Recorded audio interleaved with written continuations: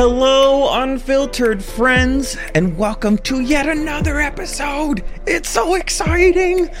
This one, I was really grateful that Dono, Dax, whatever he prefers to be called, came through Denver so I could actually get him on set to tell this story. I've always said that being an influencer, which has a lot of negative associations with it, being an influencer to me is a verb, not a title.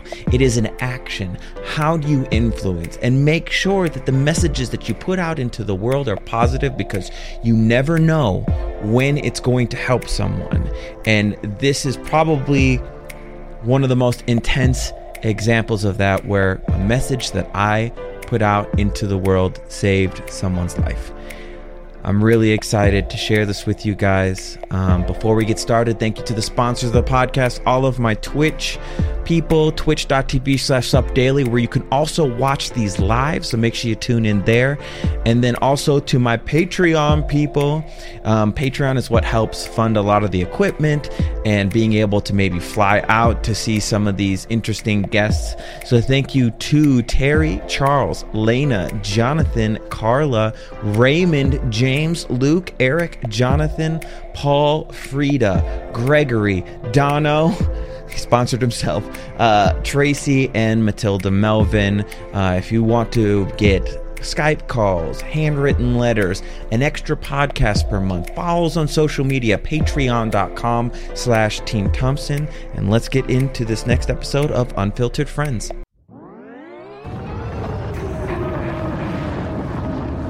Welcome to the Unfiltered Friends podcast. Before we introduce you to our next friend, I want you to take a moment to think about everything that led you to where you are right now. Do you see how strong you are? Do you see how great your story is? I hope you do, and I hope you learn great lessons and get inspired by our next friend's story on the Unfiltered Friends podcast. And today I have my friend Dax on here, or do you prefer Dax or Don? I'll call you Dax. I mean, this whole community knows me as Dax, so that's fine. But yeah, my real name's Dono. Dono. This is gonna be an intense one. It's basically about how one of the messages that I put out into the world stopped him from ending his own life. I don't really know how else to put that without it being... You can't really tiptoe around it. It's basically what it is. But we have a story to build up before then. So tell people who you are, where you're from. So I'm Dono, a.k.a. Dax. I live in Seattle, Washington. I was born and raised there. I did live in Virginia for about 10 years before my relationship ended, and I'm going home, getting out of the East Coast and going back to the West Coast. Oh, East Coast summers are the worst. The humidity. I mean, I'm a fat white boy from Seattle. We don't do humidity. I'm not a fat white boy. I still don't like the humidity. It's actually nice out here right now. It's nice. Yeah. There's no humidity, and it's beautiful. No, yeah. I went to Florida like 2 weeks ago, and I got off the plane. It was just like, yeah. Well, yeah. Like I don't want anything to do with any of this. I don't blame you. Florida. The only reason to go to Florida is Disney World. Or every single conference is because they have big facilities, right? If I had big facilities, they could come here. You know what? I'm trying not to be distracted. And now you're talking about big facilities. Bitch. I'm a tease, I'm just... It's just the way you are. I'm just gay. That's why we love you. Yeah. That's why we love you. Well, I don't know about we. Well, anyway. And let's see. What else about me? I'm 47. Just turned 47. I work for a software company that develops solutions for police and fire. It's called Axon. We also manufacture the tasers and body cameras, etc. I'm a solutions professional for them, so I help the engineering teams build something that industry wants to buy. I knew 7 of those words. Yeah, did you? Yeah, I totally grasped You're what getting you do there. now. Last time was only like 4. Yeah. So, you've almost doubled. Almost exponential. Yeah, that's exponential growth in your knowledge. I love that. Yeah.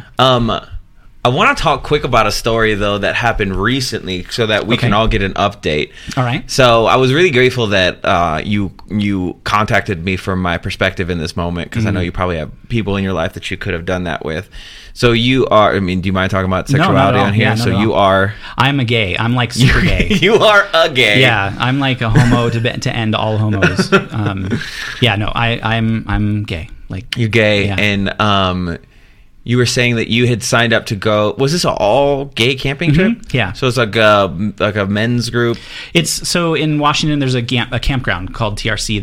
It's an all gay campground. So gay and lesbian, and it's clothing optional. They have parties throughout the summertime. So every weekend there's like a different event, and you can buy a membership to the campground, which covers like your camping fees, and then you buy tickets to these parties. And so, not to spare everybody the boring details, but I struggle with like self-image issues and self-confidence, and part of my effort to try to battle those things is to put myself into positions that I would feel uncomfortable in. I can't even do that. It's hard. It is. And I wind up failing a lot, but I keep trying. And so I booked a ticket to go to this party weekend on the camp, and I received a text message from a phone number that I didn't have in my phone that basically said, "Don't come. You're not welcome." And I said, "Well, who is this? And who are you to tell me that I shouldn't come?" And they say, I don't remember the exact language. I deleted the text, but it was basically, "We have enough like drama fat asses, and we don't need you or whatever, and you're just not welcome."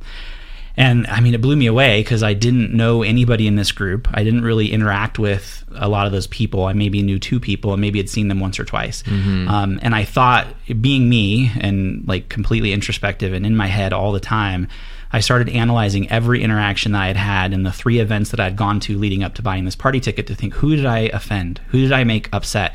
It wasn't about being mad at that person for saying those things to me. For me, it was all about what responsibility do I have in making that person feel so bad that they wanted to tell me I shouldn't come. Did I say something? And they were cowardly too. Oh yeah, hiding behind a text message. And, so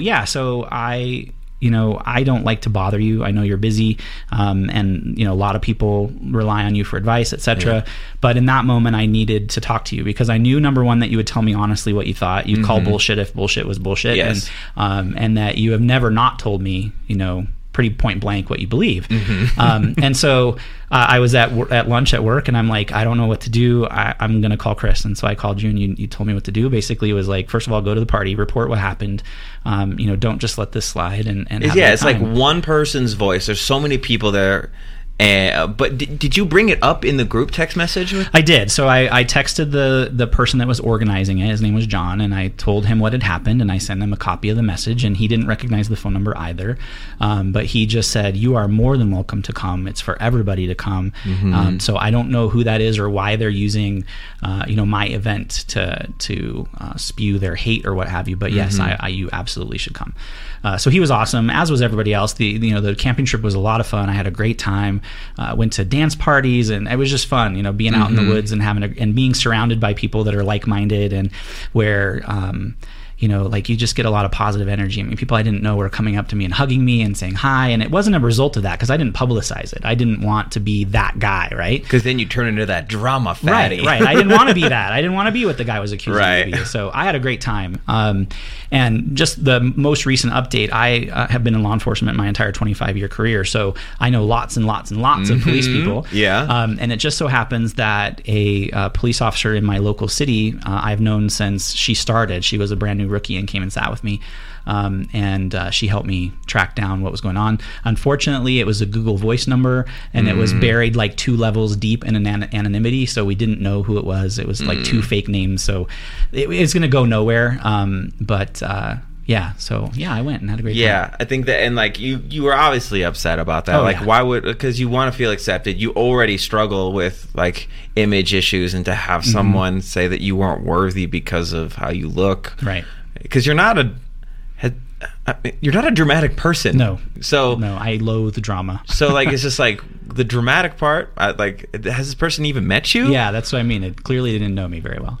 So I think that's like the biggest lesson from that is like, we're going to hear negative voices everywhere. Understand that it's one individual's opinion, right? And the majority of the people will be loving and accepting. And you had a blast. Yeah, I had a great time. I had a fantastic time. There wasn't a single bit of negative energy that came from anyone other than me. Of course, I had my own anxiety that I had to deal with. Yeah. And there was a couple times where there was a big groups of people, and I just was like, okay, this is just a little bit too much for me right now, so I'm going to go back to my campsite and just lay down in my tent or watch the river or look at the stars or whatever. But for the most part, I had a fantastic time. Yeah, Good. And I've been actually back twice now for two different events. Fun. Yeah, it's a great time. And are you getting to know people along the way? Yeah, lots of people, made lots of new friends, and a lot of great, really cool people that are just awesome. And towed a trailer with my new truck 4th of July weekend. Yeah. Went up and didn't have to sleep on the ground, which was awesome. So was the truck experience that you had when you came out to visit me for Thanksgiving, did that inspire you to get a truck, or did you always want a truck? So I've always loved to camp.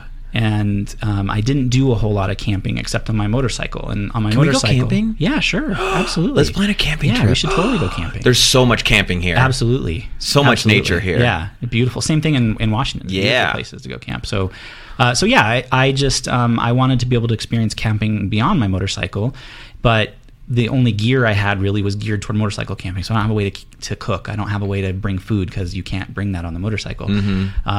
So I went camping once with my tent gear and all that stuff at TRC.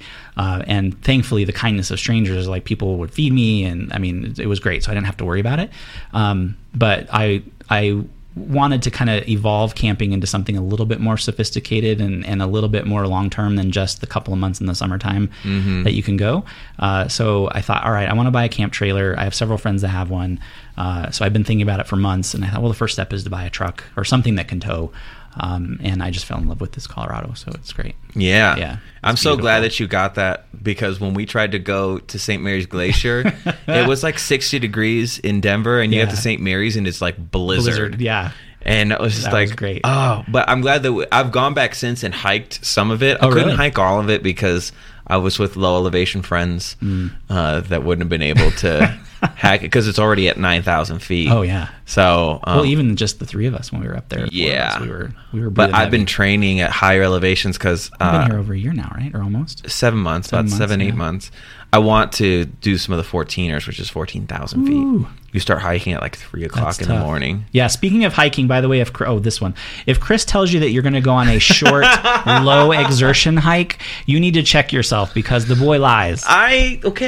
So we're at Red Rocks and we're hiking around, and I got a little turned around, and it turned out that we weren't on the level where the car was, that the car was indeed up. It was a solid 200 staircase. He was trying to kill Frida and me, is what he was trying to do. Frida and Dax were both. A-Dog was doing okay, but Frida and me were. It was a struggle. But you know what? It was beautiful. You made it. It was an experience to remember. We devoured pizza afterwards. Yes, I haven't been back since. Really? No, because it's Chicago style pizza, but it's not. It's not in Chicago. Yeah, it's not Lou Malnati's. And the first time we met each other in person was at Lou Malnati's. It was at Lou Malnati's, yeah. Which is what a great segue. Yes. So you talked a little bit. You touched a little bit on the fact that you lived in Virginia for about 10 years. Yep. What was your reason for moving to Virginia? I moved for a relationship. That's a big move. Yeah. Across the country for someone. They must have been very important to you. In 2004, I was working for 911 still, and I was sent to Virginia for some training in Reston, Virginia.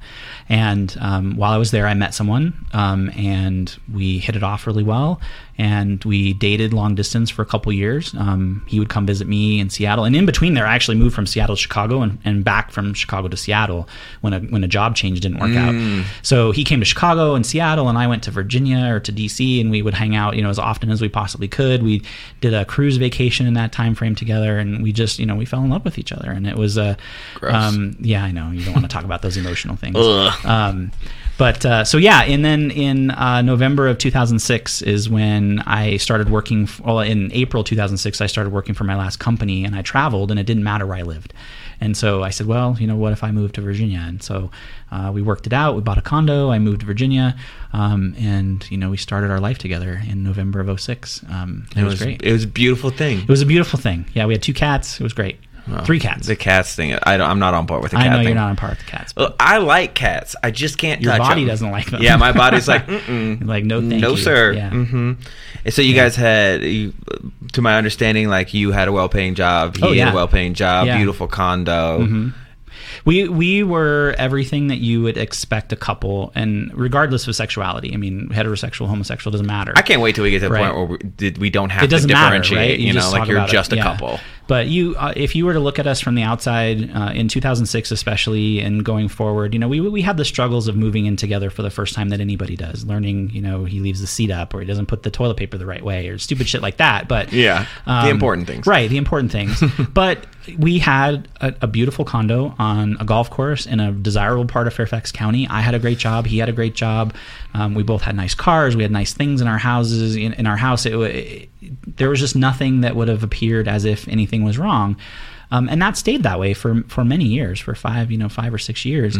And then you get to 2012, and we'd been together by that time for 6 years. We'd been living together for 4 years.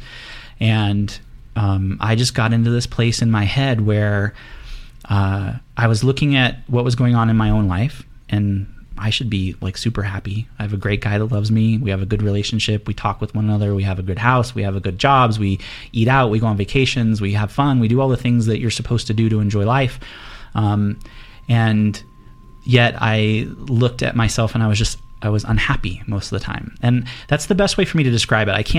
I don't know that I've ever experienced depression, and if I have, I don't know what to call it, but I just felt unhappy. I felt like things in everyday life that should bring me joy. For me, I love to eat. So like going to a place where they have noodles. I love noodles. I would go eat noodles, and I would just feel as if I had gone through it and there was just no joy in having eaten noodles, whereas before there was joy in having eaten noodles. That very much sounds like depression. And it probably was. And I, was too proud, stupid, ignorant, whatever, to seek any type of help at the time. It was just a matter of, I'm a big boy. I can handle this. I can move through it. You got that man thing. Right, exactly. And I think we don't talk about that enough as men, like pick ourselves up by our bootstraps type thing, where, sometimes the solution is much more complicated than that. You know, it's not just you're feeling sad, smile about it. You talk to a depressed person, you're like, why don't you just think positive? Like, oh, I never thought about that. You know, like it's so much more than that. But we're taught not to seek out that help because we as men, we're supposed to just be able to handle everything on our own. Exactly. Yeah. And I've always been painfully independent. I mean, I can still to this day say I don't need anyone. There are people I want in my life and I choose to have in my life, but there's that true genuine need. I have not experienced it yet. Not to say that I won't, but I haven't to date. Do you wonder why? Sometimes I wonder, especially at this time frame. In 2012, I really thought is because I felt like at that time my partner truly needed me. I felt like if I wasn't there, that he would not necessarily fall apart, but he would be genuinely lost for a significant amount of time. That's a lot of pressure. And whether or not it was true or not, I don't know. I mean, but that's what I believed to be true. But I've never really felt that. I've always been, wildly independent. I think it goes back to the fact that even as a kid, my mom worked. She was a single mom. She got a job when I was in the 3rd grade, and I was a latchkey kid from that point forward. I came home. Sometimes I would fix my own meals. I would make top ramen or macaroni and cheese or whatever, and my mom would get home late. And I just was always very independent. And I've never been overly social. I've never been like the focal of any group of people. I've had friends, obviously, but I've never been in a huge social group. Do you feel like the military contributed to that as well, or did that make you more social? I don't think I was in it long enough to make it. How long were you in the military? I was only in like 8 months. 8 months. Yeah. And the reason that you're no longer in the military? Because they found out I was gay. Yeah. It's crazy. Like, it's crazy to think, like, we think how far we've come as a society, but, you're not old. And you lived in a time where you could be in the military and you could be removed for your sexuality. Before Don't Ask, Don't Tell. It was before Don't Ask, Don't Tell. It was several months. So it was I went in October of 91, and then I was put out in 92. What was the process for that? Like, how did they find out that you were gay? So I had, it's a very long story. You can look at our other podcast or our YouTube video. Basically, there was a friend of mine that was in the same platoon that I was in that was struggling with a cocaine addiction. And he had found cocaine on post, and he had confided in me one night. Where do you just find cocaine? I didn't ask. They're like, there's a cocaine. Yeah. He found a dealer, let's put it that way. Okay. So he confided in me that he was struggling with this, and he was scared that he was going to get found out. And obviously that's a criminal offense in the military. They put you in prison, right?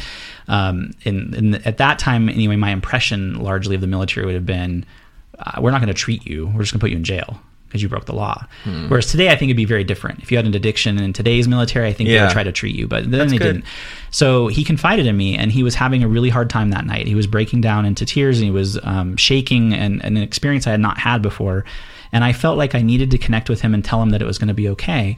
And so I said, hey, you know what? Everybody has secrets. I have a secret, you know, and I joined the military and said that I wasn't gay, and I am.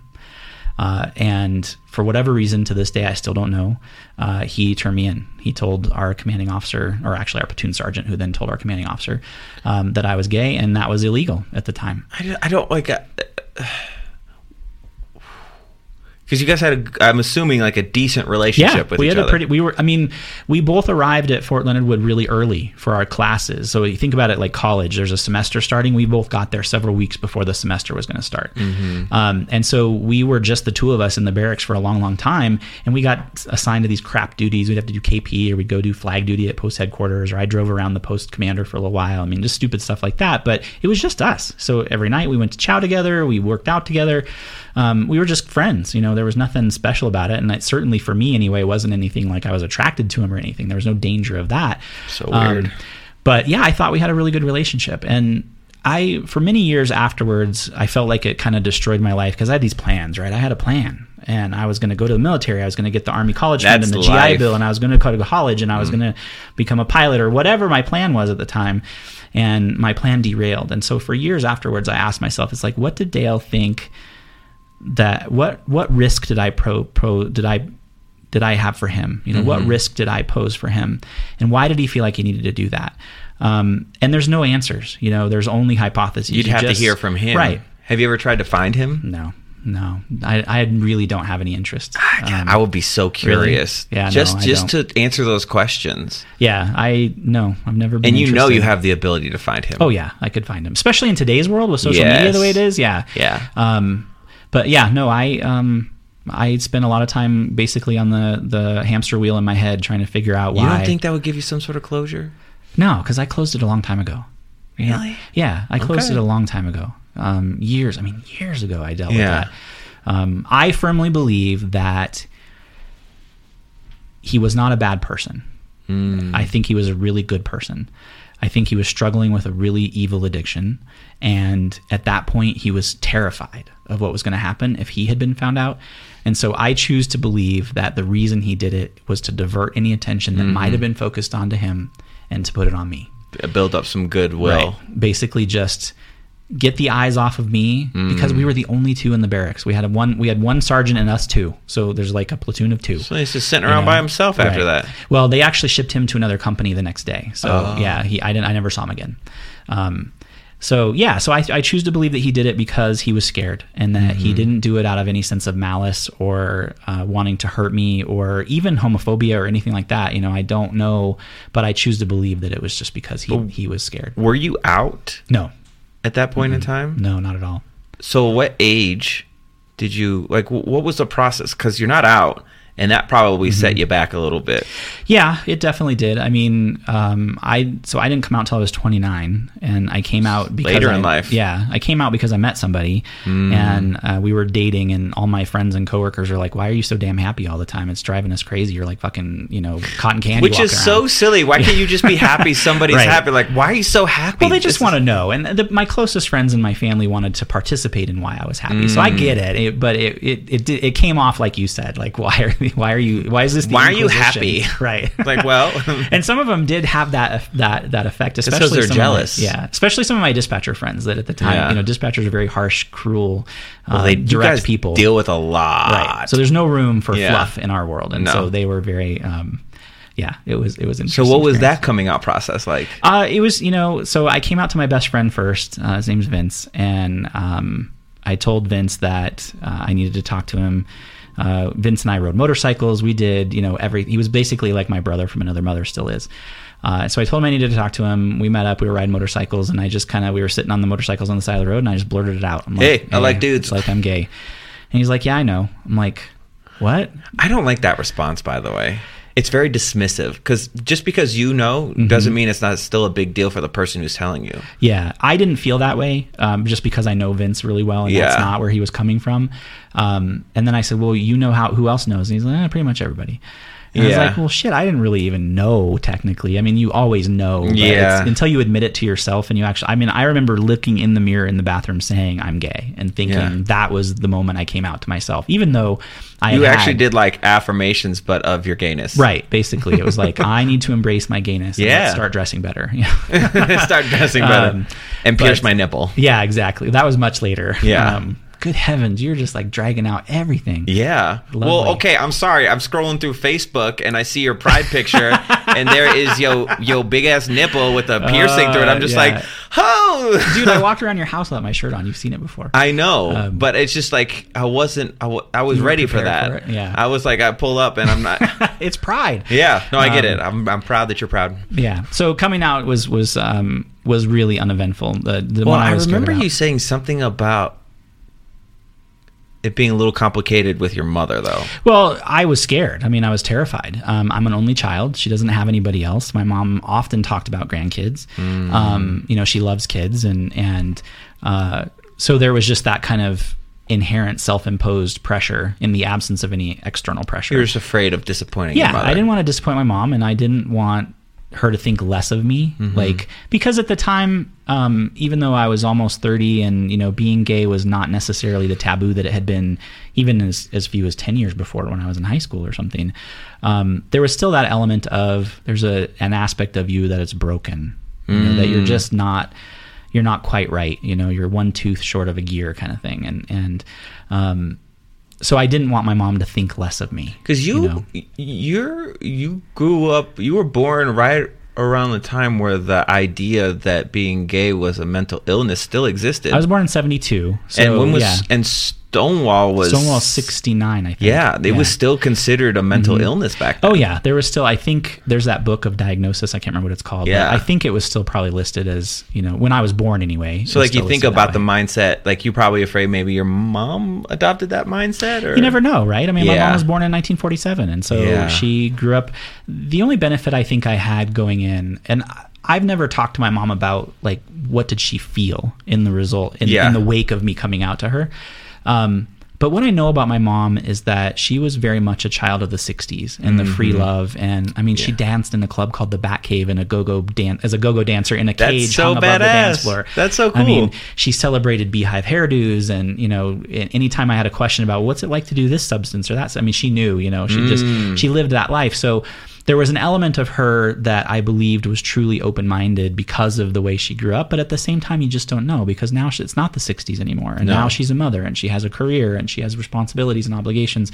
So you're just never sure. So there was an imposed fear on myself. And I think, I can't speak for everyone, but I would imagine everybody that goes through a coming out story, when they have to tell their parents or they choose to tell their parents, it's gonna go. right, you just don't know. Yeah. And as much as I believed I knew my mom, you still don't know. So how did it go? It was great. I said I wanted to come out for dinner. We had dinner, and my mom's married to the same guy, so my stepdad, we all had dinner. We're sitting around on the couch, and I am having all of this anxiety ramping up to the moment I'm going to tell them. And I had resigned that I was going to do it. I was not going to leave without saying it, and which is a big thing in and of itself for me. So we're sitting around at dinner, and I said, "Hey, my mom's washing dishes," and I said, "Hey, there's something I want to talk to you about." And of course, my mom is a little bit dramatic, so she jumps to the obvious. I've got a disease or I'm dying or something like that. She comes over and she sits next to me, and I start to cry because I'm like kind of getting built up to this moment. And she scoots closer. She's on my right hand side. She scoots closer, and she's like, "Honey, it's okay. You can tell me." And so I just said it. I was like, "I'm gay." And she paused for a minute, and that's when I was a little bit worried. Maybe it may have been 10 seconds. I don't know, but it felt like an eternity. Yeah. So my stepdad, Fred's awesome. He's sitting across in his little easy chair, and he's just like, "Oh," and he went back to watching whatever's on TV.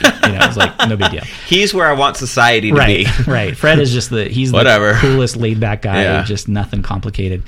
And so my mom paused, and then she put her left hand on my right knee, and she said, "You're my son. I love you, and there's not a lot you can hide from your mother."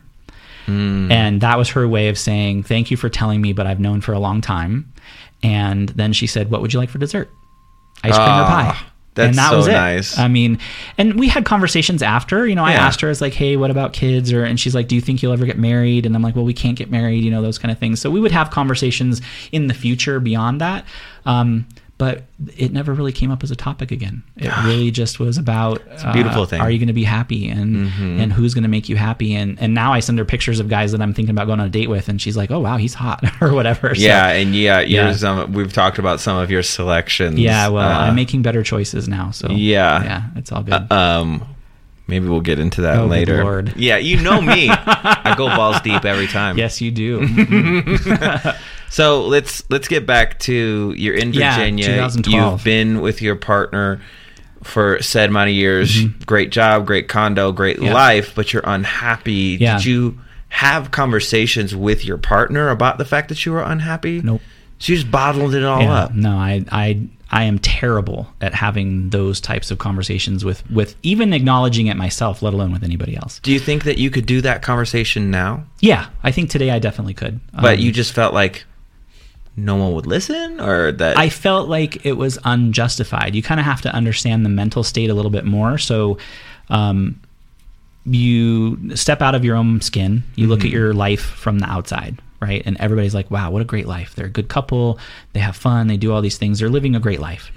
And then you look at, I was at the any time looking at the world around me, and the economy was doing fairly well, and we had a great president, and, you know, society was advancing in the terms of accepting, LGBTQIA plus community, and the world was just doing really well. And I felt like at the time, how can all of this good be happening around me and me still feel bad? I don't understand.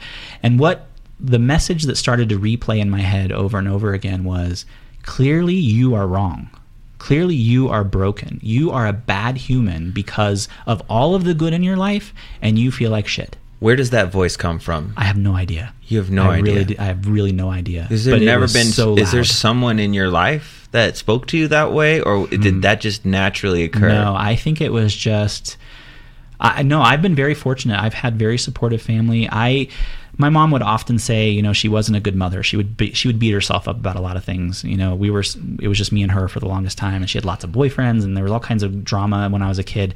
But I tell her all the time, it's like, you know what? Yes, all of that stuff happened, but I never felt unloved or unprotected, and I never felt like I wasn't your priority. And so, despite all of those bad things, I have a cousin who had a pristine life, whose, you know, dad made a great living. He could have done anything he wanted, to go to any college, travel around the world, do anything he wanted, and he blew it. And he blames the fact that his mom was controlling or what have you. And I didn't have that at all. I feel like I had a great childhood. I feel like I had a great upbringing. Was it perfect? Did I have everything I wanted? No. Did I have tough skin jeans from Sears at new school year? Of course. But at the same time, I felt like I had a pretty good childhood. So no, I don't know where the voice came from. I really don't know. Other than I think that just the persona that you are, the person that you become through the experiences in your life, embeds itself somewhere deep in your psyche. And like I said before, I wasn't super popular in school. I would get picked on a lot in grade school. I got beat up on a daily basis walking home. I was made to drink mud puddle water and all kinds of things because... Mud puddle water? Yeah, 6th grade bullies are awful. So they would just shove your face into the ground? No, well, basically they would tell me I was going to get beat up unless I drank the mud puddle water, and then they let me go home. So it was just... And I have always marched to the beat of my own drum, not to be too cliche. I never had to have the right clothes, and I never had to have the right... Like, kids in school, when I was in grade school, would have Crayola crayons. I had Kmart crayons, and I was okay with having Kmart crayons. Yeah. So I just was never... I didn't fit in, you know, and I didn't care about not fitting in. But at the same time, obviously, that has an effect on you when you realize that you're on the outside looking in all the time. And it wasn't until high school. I lived in a relatively small town in the south end of the county, and there was one high school that served a large area. So there's 1,500 students in my high school. And it wasn't until I got to high school where you have this large, diverse group of people that I finally found those that felt like I did, and that didn't care about the right clothes, and that they liked the theater, and it was cool to go play with geek technology stuff, and they liked computers. And then I found people that I could be friends with because we had a lot of things in common, and I didn't feel odd anymore. But I think by that point, obviously I'm not a professional, but I think by that point, whatever voice in my head was going to talk to me in 2012 had already been rooted and had been growing for a while. And so, yeah, I looked at this awesome life I had. I looked at the world around me, and everything should be great, and I felt like shit. And the only thing I could equate to is that I was broken, that I was the reason that was happening. There was something wrong with me, that I can't see all the good going on. From what you described, you said you felt guilty for feeling sad yeah. because Yeah. you saw how much suffering happens in the world. Yeah. And that's a danger of comparison. You know, like it's so because you don't actually know what someone's life is like. It's interesting. There's a Netflix documentary called Happy, I think it, and they follow a family that like lives in a mud hut and like lives in severe poverty, but they're so happy. Yeah. And I think like the comparison, like to assume, you know, that if people who have less live a worse life, I think that's where it gets a little dangerous for people, and why it's really important just to focus on your own happiness. And if you're curious, you know, ask someone like, do you enjoy your life? Like, let's get that information before making those assumptions. Yeah. So that negative speak got louder and louder. Oh yeah. Yeah. It got really loud. To the point where I thought, I don't remember when I first contemplated suicide. I couldn't really pick a date. But it got to the point where I was just like, it wasn't that I wanted the pain to end, or that I didn't even pain. That's hard for me to describe it. It wasn't that I wanted the sadness to go away. Yeah, you felt empty. It was that I felt like I didn't belong in this world, because how can someone have so much and be so unhappy when there are so many people that have nothing, or you just can't justify your existence. At least I couldn't. And so I started making plans. I was just like, this is, and that's just me. I'm a planner. I don't do anything usually. I have some degree of spontaneity, but not a ton. Yeah. When you described, the first time we talked about this, when you described the process, we'll get into that. I was like, that's like maybe the most type A suicide I've ever seen in my life. Yeah. It's and the thing is, the thing that makes it even more scary is that you had to think through that whole thing, which means you were so sure that for almost the entire experience, you knew that was what you were going to do. It was 6 months. It was 6 months in duration. Yeah. It was probably February that I started really contemplating it and putting together a solid plan. And then it was going to be September that I was going to actually do it. I was going to wait for my partner to be gone. Oh, so he was going to go on a concert tour and like 3 or 4 different stops, and so he was going to be gone. My big thing all along was that I didn't want any trouble for anybody else.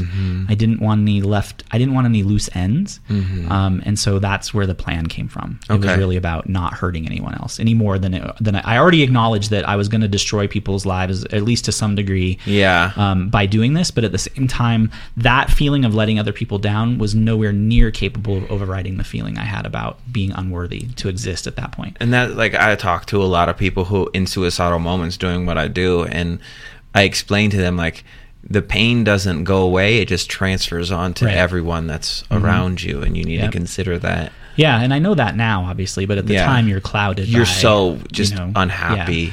Yeah. Did something that I've noticed is, like, I've had a few friends commit suicide, and when they made the plan, they appeared happier. Oh, yeah. Did that happen for you? I had this moment when I finally said, okay, this is what I'm going to do.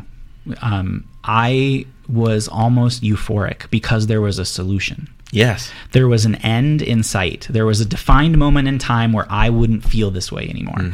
And yeah, I had a great time. I felt awesome. And as I continued to, in fact, it's really kind of weird or almost macabre, but the more detailed the plan became, the better I felt.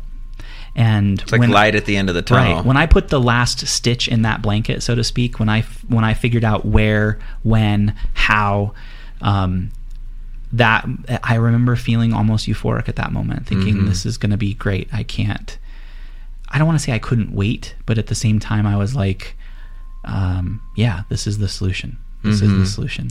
I don't want to get into detail about how, because I don't want to give anyone ideas. I wouldn't do that anyway. But like, were you looking at ways that were just painless and that you'd like coast off? Yeah, it was going to be a chemical reaction that I was going to do inside of a bathroom at a hotel. And you just get those chemicals at any store. Oh yeah. So it's like easily accessible. Yeah, easy. So were you careful with how you collected it? I guess it wouldn't really matter.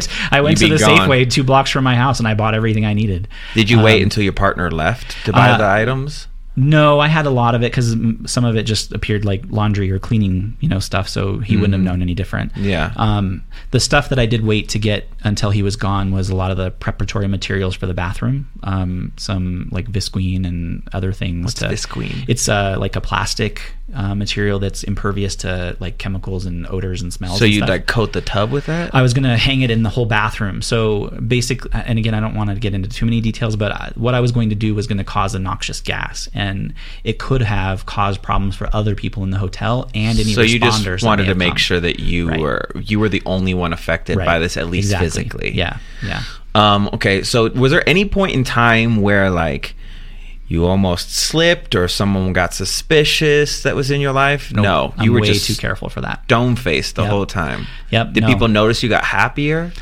If they did, nobody let on, and I didn't catch up that they were noticing. If anything, maybe people just thought, hey, he was going through a rough time at work. It was busy, stressful, whatever, and now that's kind of passed. Do you wish people had asked you more? Maybe. Obviously, if I had done it, I would probably be looking up from wherever we would be now and say, yeah, probably somebody should ask me something. But at the time, no. That's why I always urge people, like, even if you don't know something is wrong with someone, like, ask the loved ones in your life, how are you? Mm-hmm. And like, and mean it and listen to the answer. Mm-hmm. Just don't do like the grocery clerk asks you, how are you today? And you say, I'm fine, how are you? And not really care, If ask how you are and mean it. Do you think you would, if someone had done that with you, you wouldn't have gone as far as you did? Unfortunately, no. I'm pretty stubborn, and You are. I could see someone being actually intimidated to ask you if you're okay. Yeah. Because I have a feeling you'd just been like, yeah, I'm fine. Yeah, and that's exactly what I would have Yeah. done had somebody said anything. So yeah, unfortunately, it probably wouldn't have made a difference in my scenario, but I'm sure that there are others. I don't want to discount the ability to engage with other people and ask them. So, Yeah. because my unique personality is mine, and how I would have interacted is one thing, but other people out there that are more vulnerable perhaps, or more on the fence about whether or not this is the right thing, that question could be the difference. Yeah. And it could be the one moment of caring that someone else says, and that changes that person's future, which is really what happened, with your video. It was, Right message, right time. I mean, completely. It just, Yeah. as I think back on that night, because I mean, if we skip forward a little bit, is that Let's cool? get We'll to wait. that point. Okay. So your partner is going away for a while. Do you have like a special goodbye? Like No, not really. Just I kind of didn't wanna business let as in, usual. Yeah. I had done all my preparation. So I had bought my own funeral plot, or my own cemetery plot. I had paid for my own funeral. I had very detailed instructions on what I wanted done. I didn't want any fanfare or celebration. I just, Did you research like how to write this stuff out? Or Yeah. You can go to LegalZoom.com and get a will and okay. yeah. So will. Yeah, will, and then just a letter with my wishes, because there's no real legal document that says how your final wishes should be executed. And did you have like a suicide note, like saying like this is why?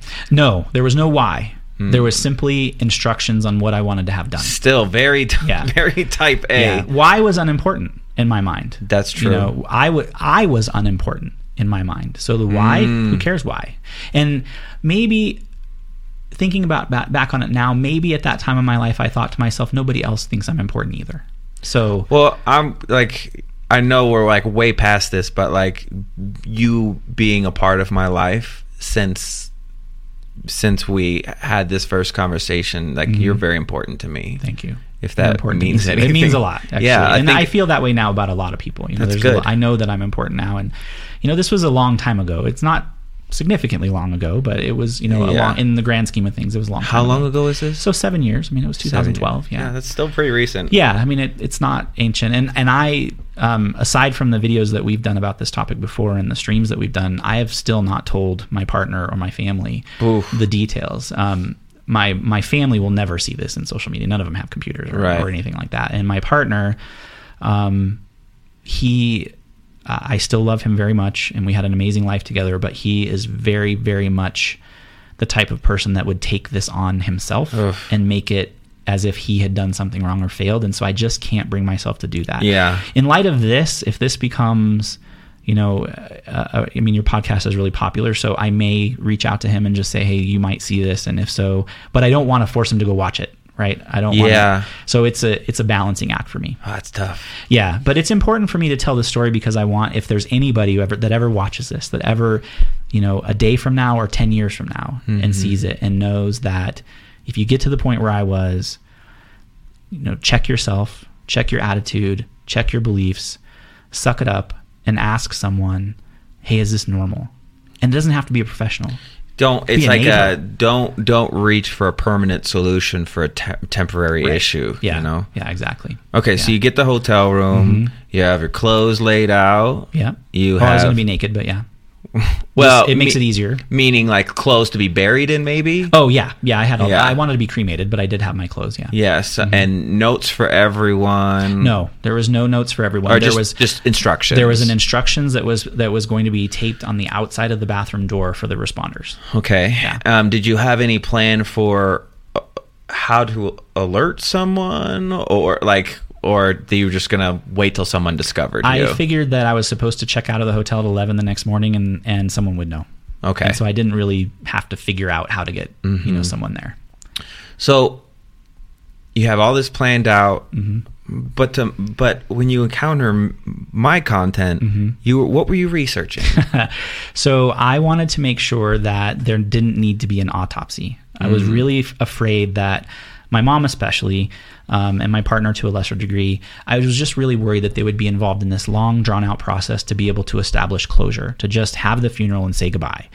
And so I was watching some YouTube videos from coroners that were talking about the process to deal with suicides and whether or not autopsies were required. And my goal basically was to say, have I documented clearly enough in my instructions what I did so that there doesn't need to be a determination of how I did it, right? So had you? Apparently. I mean, I was watching this video and trying to listen to what this guy had to say, and basically it came down to... There's YouTube videos for everything. There is, yeah, it's crazy. And there's websites for everything. Yeah, it's just nuts, that's true. That's true. So I'm watching this video, and I paused it to go to the bathroom, and I came back, and you know how if you're watching YouTube in the standard kind of format, there's that list of suggested videos or recommended videos on the side. And I think third or fourth from the top was your video. You were in a black hoodie. You looked like some sort of a hoodlum. It was dark outside. I am a hoodlum. That's me. I think you were it was LA, obviously. I'm just really confused how my video got suggested in a playlist full of coroner videos. Who knows? I don't know. You know what? I'm not religious, but you start to question some things at that point. So I sat back down at the computer and I went to hit play and I saw this title and it said, "There's nothing wrong with you." That was just the title of the video. And I don't know why to this day I can't. I mean, normally I would have just like, whatever, what the fuck, let me just move on. Because you had planned. It was the next day. 6 months deep into this plan. You were at the finish line. Yeah. I was hours away from executing my plan. And so I honestly don't know why, but I clicked it. And it had nothing to do with my situation. I think it was relationship. It was about relationship stuff. And at the time you were doing daily content. And so I'm sure you were, if I put myself in your shoes, you had been on a trip or something and you would come back and I think you had just gotten out of the subway or whatever. Yeah. And so you were like, oh shit, I haven't done my daily content yet. So let me record something on my phone in my hoodie while I'm walking around Los Angeles in dark. And it was about relationships. It was something about, a relationship falling apart or something and just realizing that you're not wrong because something in a relationship doesn't work out. And even though that had nothing to do with me, my relationship was fine, for the most part at that time. Just the title. It was your relationship with yourself that was an issue. True. That's true. I hadn't thought of that. Yeah. But just the title, "There's nothing wrong with you." And all of a sudden in that moment, and I don't know how long this took. I really don't have any concept of the timing of it, but I imagine it was probably several hours, where I just sat and cried and stopped crying and thought and cried some more and laid down and sat up. And it was about 3 a.m. when I looked at the clock and I thought, there is nothing wrong with me. Maybe I am an okay person, and it's okay to be sad sometimes when everything looks like it should be happy. Mm-hmm. And maybe it's okay to feel bad, and maybe it's okay to see suffering in the world and still be okay with having a good life. Maybe doesn't make you a bad person to be born into better circumstances than someone else. And I started asking myself, well, what do you do then? what do you do as a person to try to counteract some of these other bad things? And I don't claim to be some prima donna, like great guy or anything like that. I give money to charity when I can. I do little things when I can. I support people in things that I believe in to try to make a positive difference in the world. But I just went through this, what I imagine was a several-hour process of realizing that there was nothing wrong with me and that I didn't need to do this. And in that moment, I tore down all the stuff. I packed up all the junk. I threw away all the chemicals in the dumpster at the hotel. I found every piece of note or documentation that I had done. Everything was on paper. I didn't do anything electronically. Smart. And I found everything, and I burned it in our fireplace at home. And I went home and I crawled into bed, and I woke up the next morning and I was just different. Everything looked different. So crazy. Like, it's just like so planned out, and just like one message at the right time. And that's why, like, you know, and I made sure that you were okay with it. That's why because I applied for the TED Fellow program, why you being alive is my crowning achievement, because what you're describing there is exactly why I do what I do, and why I urge other people who are influencers to make sure that, like, even if it's just some silly quick video with your phone, that you're putting out a good message that will impact people, because you just never know. I mean, it's 90 seconds of your life that you know, completely changed the rest of mine. And it was, and you know, from that moment forward, I had a relationship with you, and you didn't even know me at that time. You know? I remember you saying, like, I want to figure out how I can help this guy. So you went and liked and favorited. I did. I spent days because I had taken vacation, obviously, for that week, and so I spent days watching every video of Sup Ricky 06. Oh, the music stuff. The music stuff. And I just always remember, you know, a thumbs up equals a kiss, and a favorite equals a hug, or whatever it was. And I thought, well, this is how I can help this guy. This is how he makes his living. And I researched, you know, the algorithm and how things work on YouTube and stuff. And I thought, well, let me just go through, and I would watch them all. Still so type A. Yeah. Because I wanted to help. And I figured at that point in time, you know, in 2012, it's like, I will never have an opportunity to talk to this guy and tell him what he did. Never. I mean, I literally never would have thought that this moment would happen. Why would you? Right, exactly. For me, at the time, and maybe this is indicative of my generation or my age, but like, I think of people right now that are super popular on Twitch or YouTube or whatever. They're famous. I mean, you're famous. It's like, we went to a bar in WeHo, and somebody came up to you and said, "Oh my God, I love your videos." I'm like, "Oh my God, I know somebody famous." And I know you hate it. I know that you hate when we talk about you being famous. I hate the ego attached to it. And I hate the term influencer, because I feel like it's been really just like changed into, my purpose on these platforms is to give. Right. I need to receive. I need to keep the lights on. But like, I want to give more than I receive. Right. And I feel like this generation, especially because they're so young, they're there to receive attention. They're there to, like, you know, validate themselves. We're really like, my wish for them is that they have enough validation within themselves that they don't need it, and they can give it to others. Like, they are in a position of privilege. Use that privilege to help people who don't have the same abilities, or that you do, or they do have the same abilities. Help them realize it. Yeah. So it was amazing, and then you advanced many years. I mean, I guess we met probably 2 years ago. About 2 years ago. You were in Chicago. I was in Chicago. You were in Chicago. Well, and I had found you on Twitch by then. Yeah, you'd become, like, it's amazing how much closer I've become with people whose names I would see kind of fly by, but now I see all the time and like interact with them, and it's an actual back and forth, which is why I love Twitch. Why I love live streaming, because it's like an actual conversation. I just about died when so I play an online game called Eve. I've been playing for years, and the corp that I was in was going to have this big battle, and I was going to miss it because I was traveling for work, and one of our corp mates was going to stream it live on Twitch, and I'm like, okay, let me get all set up in this Twitch, which is why my name is Dax on there, because it's the character name in the game. And so I thought, I don't know what this is. I don't know what this platform is. I'll never use it for anything else. So why not? And now look at you. Yeah, right. Dax is a turtle.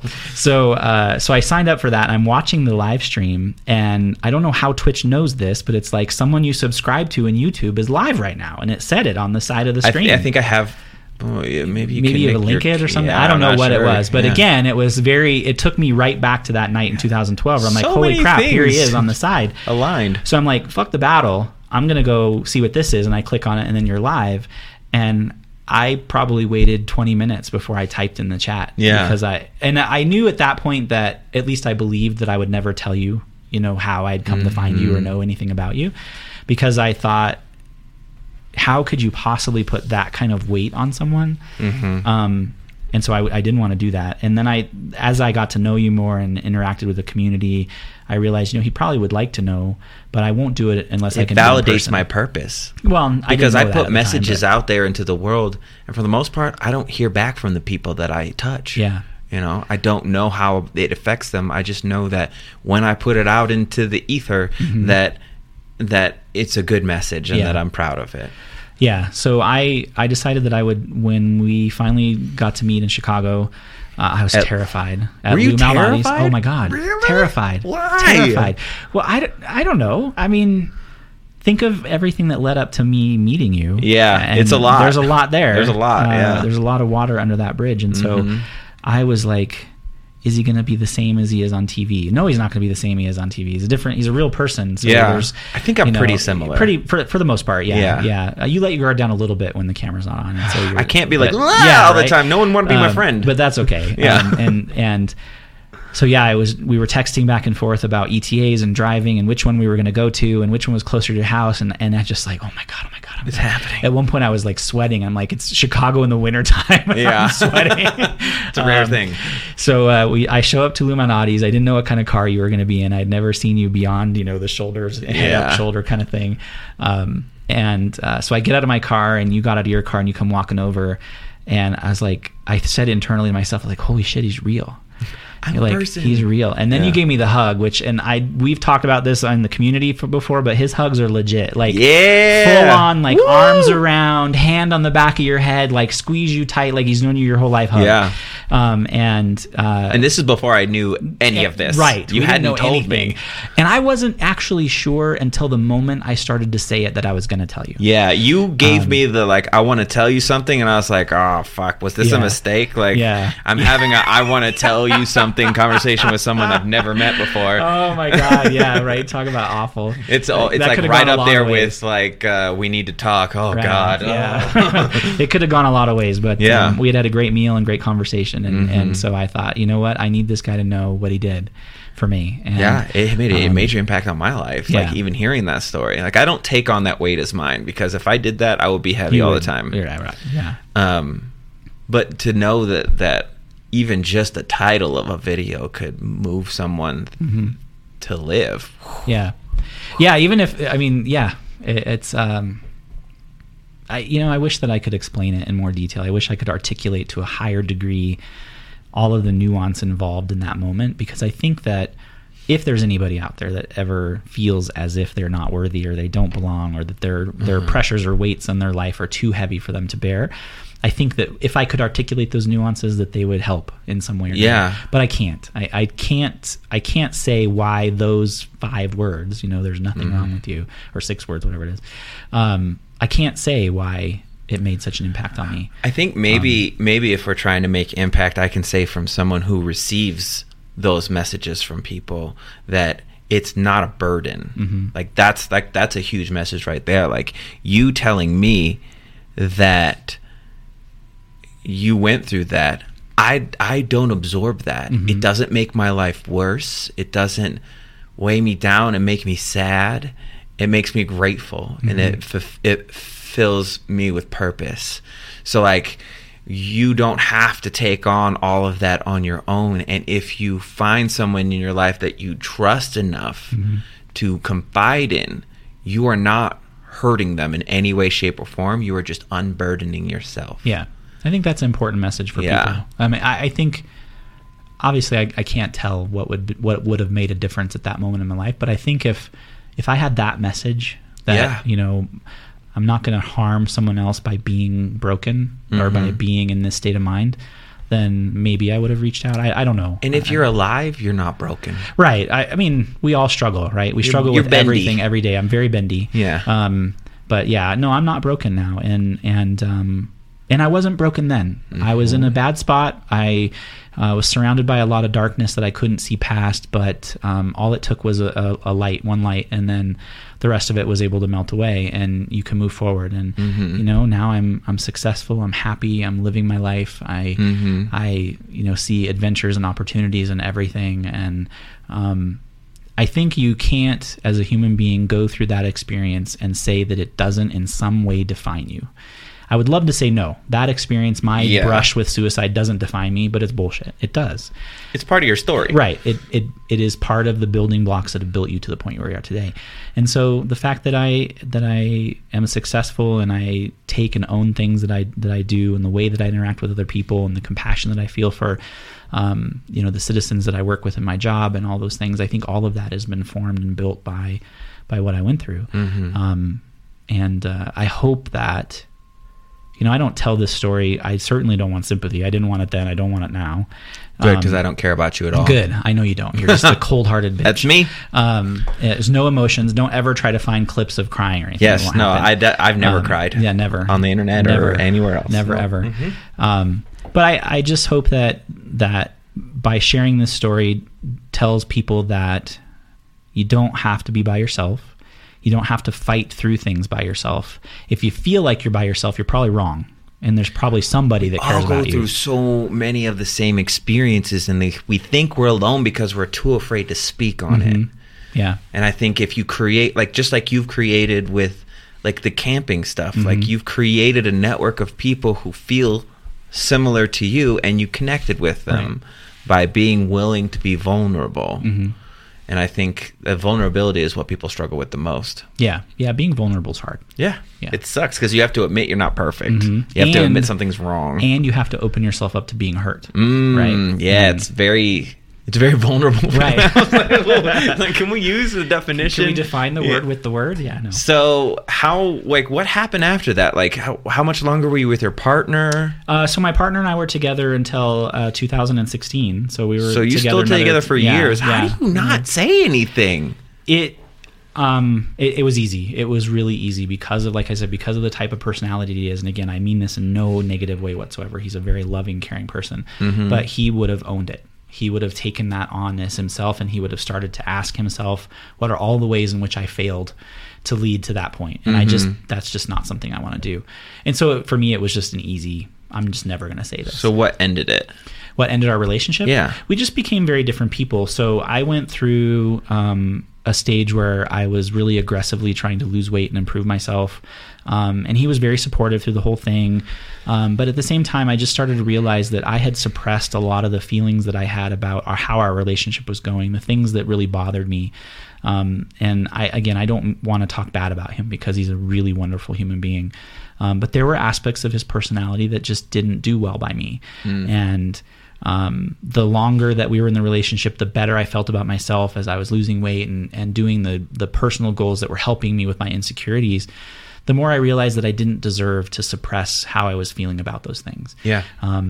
He would drink a lot, and he was non-alcoholic, but when he would go out, he would drink to get drunk. And when he became drunk, he wasn't a very nice person. And he would say really mean things about me. And I didn't go to college. I don't have a college degree, yet I'm extremely successful in my career.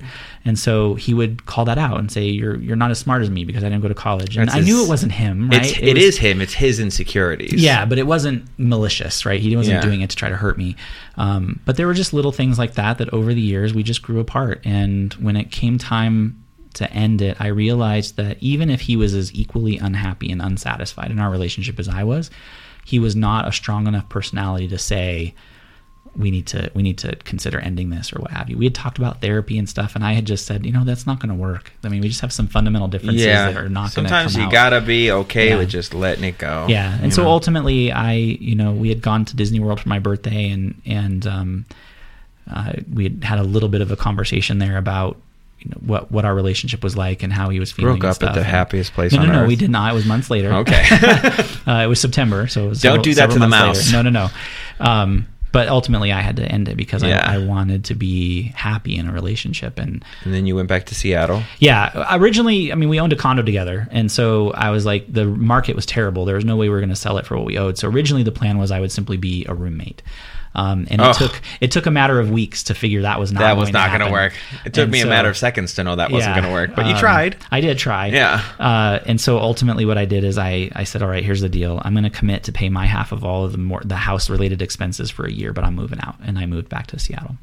And so for a year, I paid all my half of everything while he decided if he was going to keep the condo, sell it, refinance it in his own name, whatever it was. But I figured that's the least I could do for disrupting a life that he thought, at that point anyway, was not going to change to that degree. Yeah.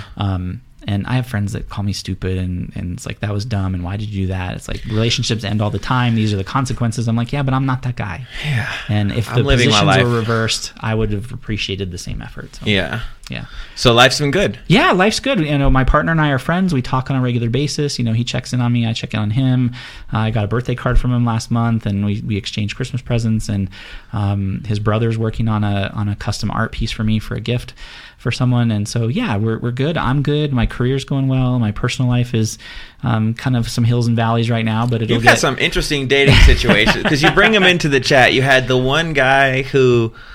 Do we have to really talk? Yeah, we're going into this. Jesus. We need some release from Chris. I love you, but Jesus Christ. So you had one Frida, come help me. Younger fellow who enjoyed the miles that you had. Yeah.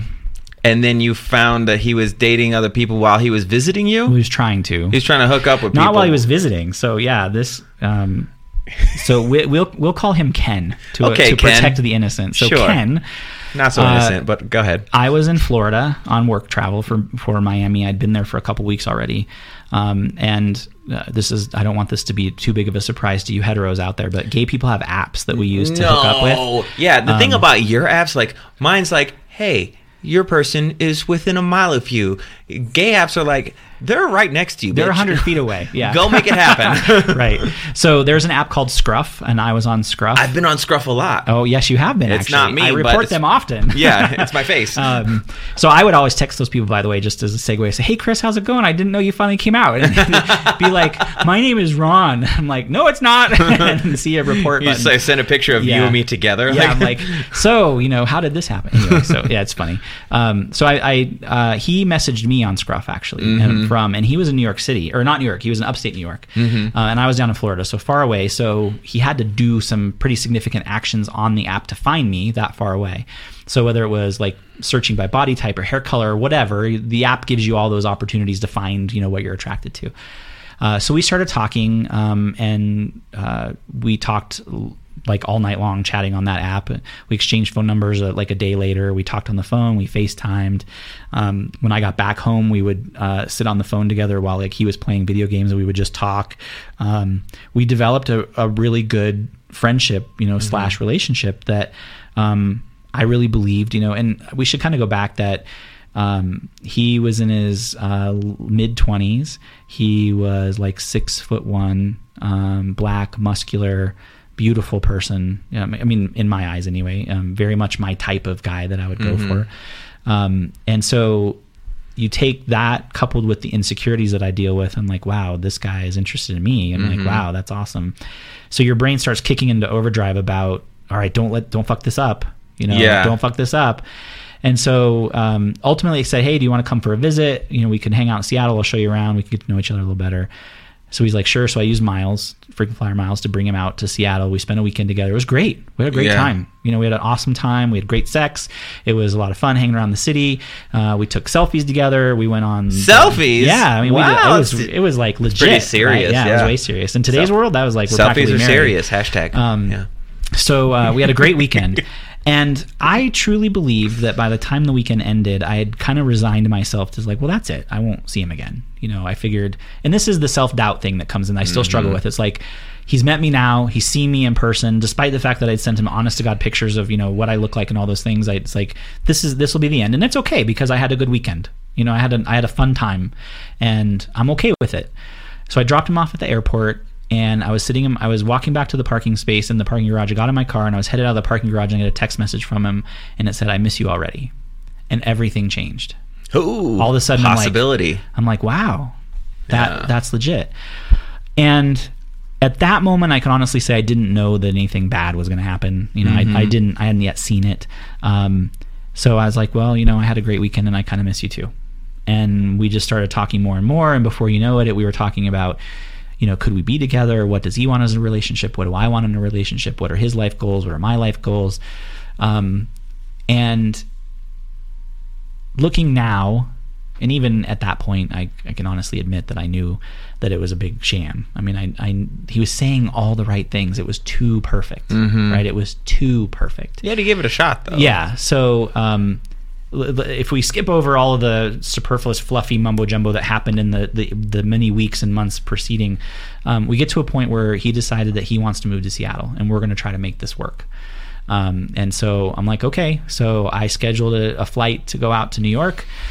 He loaded up his car with all of his belongings, and we were going to drive across the country back to Seattle, and we were going to make a go at this. We're going to live a life together. Yeah. And on the way back is when things started to disintegrate. We were in a hotel room in Idaho. The last leg of the trip was the next day, or in Montana. I'm sorry, Bozeman, Montana.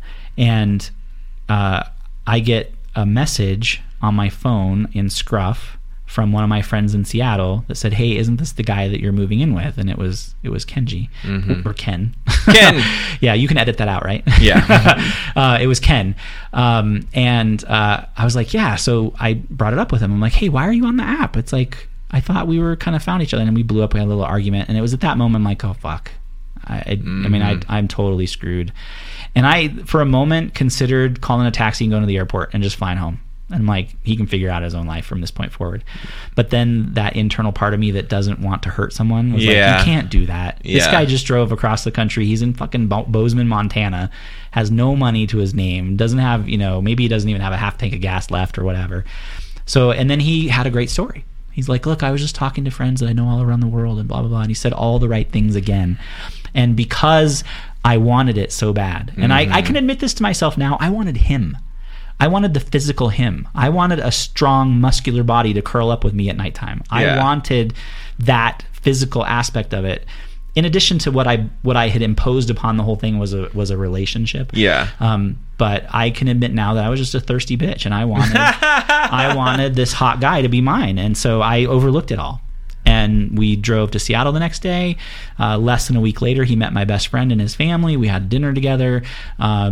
And I had a work trip coming up on Sunday. So that was a Thursday that we had dinner with all my friends. Sunday, I had to leave for work back to Miami. Or no, I was going to Huntsville. Anyway, so Sunday comes along, he drives me to the airport, which I like always had this thing that I would love it if somebody would care about me enough to take me to the airport and pick me up when I get home and was happy to see me and all that romantic bullshit that you don't do. But yeah, none of us heteros like that. So he dropped me off at the airport, and that was super sweet. And I flew to Huntsville, and it was Monday that, again, I got another message from one of my friends, a text message that said, hey, isn't this the guy that you just moved in with? And it was his picture from Grindr. And it was, he was busy. He was like, it was a full nude picture. And then he sent me some pictures of the chat that was going back and forth. And so, at this point, I just called him out on it. And I said, this is ridiculous. What's going on? And he tried again at that point to sell the story. It wasn't me. I was just bored. I was just trying to meet people. I'm like, you can meet people without sending them your dick pic. It doesn't have to work that way. And also outside of the dating app. Outside of Grindr. Or whatever it is. So a couple days go by, and I ultimately just decide, I talked with Vince at that point, and I kind of fessed up and told him everything. And Vince is like, all right, you gotta, when you get home, we'll take care of this. And he lined it up. He lined up my friend, another friend of mine, is like, we'll have the muscle if we need to get rid of this guy. So I just told Ken, I'm like, hey, I'm going to be home on Friday, and when I get there, my plane lands at like 11. We're going to pack up your stuff, and we're going to put it in your car, and you're going to have to go. And I'm going to give you a few $100 that'll get you gas money. His family was all in Texas and Dallas area. So I said, I'm going to give you enough money to fill up your car enough to get to Dallas, where you have a support network, but that's it. Then we're done. And I, even though I'd made a lot of mistakes, I'd overlooked a lot of red flags. I had let my insecurities and my want of that thing to override all of the internal caution and warning that was going off, all of my instincts that I was ignoring. At least I stuck to my guns when it came right down to it. And what could have been, a tens of thousands of dollars mistake in the long term, if I had continued to just ignore those warning signs, wound up costing me a few $100 and some frequent flyer miles. And so it was a very valuable lesson for what it cost. now he gets a fabulous new life in Seattle. And So he's still in Seattle? Oh, yeah, he's still in Seattle. Our paths don't cross physically very often, but I see him, like, he shows up on my Facebook list of recommended friends all the time. I was like, are you fucking kidding me? Here's people that you used to bang. Yeah. That's all that list is. You used to bang or you want to bang. Yeah. Anyway, so yeah. I think the algorithm has a thirstometer. I'm sure it probably does. And he's texted me a couple times, says, I'd like to see you. And I was like, I'm sorry, I don't have any interest in seeing you. Boy, bye. Yeah. So, boy, bye. So if you were to to surmise your experiences, like what you've learned from what you went through with the attempted suicide and what you went through with that guy, and you talked about your insecurities, like what are some of the biggest lessons that you've taken from all of this? The single biggest lesson that I've taken from it is that it is okay to ask for help. It is okay to be vulnerable. It is okay to not be perfect. It is okay to not be strong. It is okay to seek out, although I have not done so yet, but it is okay to seek out professional help or therapy or counseling or what have you. That those are all things that are okay. And to trust your inner voice when it comes to warning symbols and signs and cautions. And, we are an evolved species for a reason, and our very biological nature is designed to detect problems and hazards and things that are going to harm you. And I think that extends to personal relationships. And so don't ignore those things. Listen to yourself. Listen to yourself. Yeah. Do you want people to be able to reach out to you? Yeah. If you are struggling with, suicidal thoughts, or you're just feeling bad, or you're not sure, or you just want to be friends, or you just want to be friends. Yeah. If you're, tall and muscular and you're looking, for a guy, hey, and you got your own money. I've got my miles. You don't get the same miles that you used to because your job changed. I'm not traveling as much. You can't be flying out hot young men. Exactly. I got to use them limited now. So how do they find you? Gosh, I don't know. I'm terrible at this. I guess on Twitter, I'm Dono Cole on Twitter. I guess you can find me DONNOCOLE, all one word. Okay. And I think I have an Instagram, but I have no idea what it is. Okay. So I'm sorry. I'm terrible at So if you want to reach out, do so there. We're going to switch to the Q&A section. If you ever want to participate in the Q&A section, make sure you follow me on Twitch, twitch.tv/supdaily. And also, if you want to know when I go live, you can follow there, or on my social medias, Instagram, Twitter, supdaily. And thank you for sharing your story. Anything for you. Oh, love you. Welcome. I hope you guys enjoyed that story. I love talking to Dax. He's so eloquent. It's always fun to talk to someone who is super eloquent. If you enjoyed this, make sure you give me a rating on Apple Podcasts. We're on Spotify, Apple Podcasts, Google Play, and I gotta say, guys, I'm really just loving every moment of these. So if you ever want to connect with me, Twitch supdaily, Instagram supdaily, Twitter supdaily, the branding is strong. And I'll see you guys all on the next episode of Unfiltered Friends.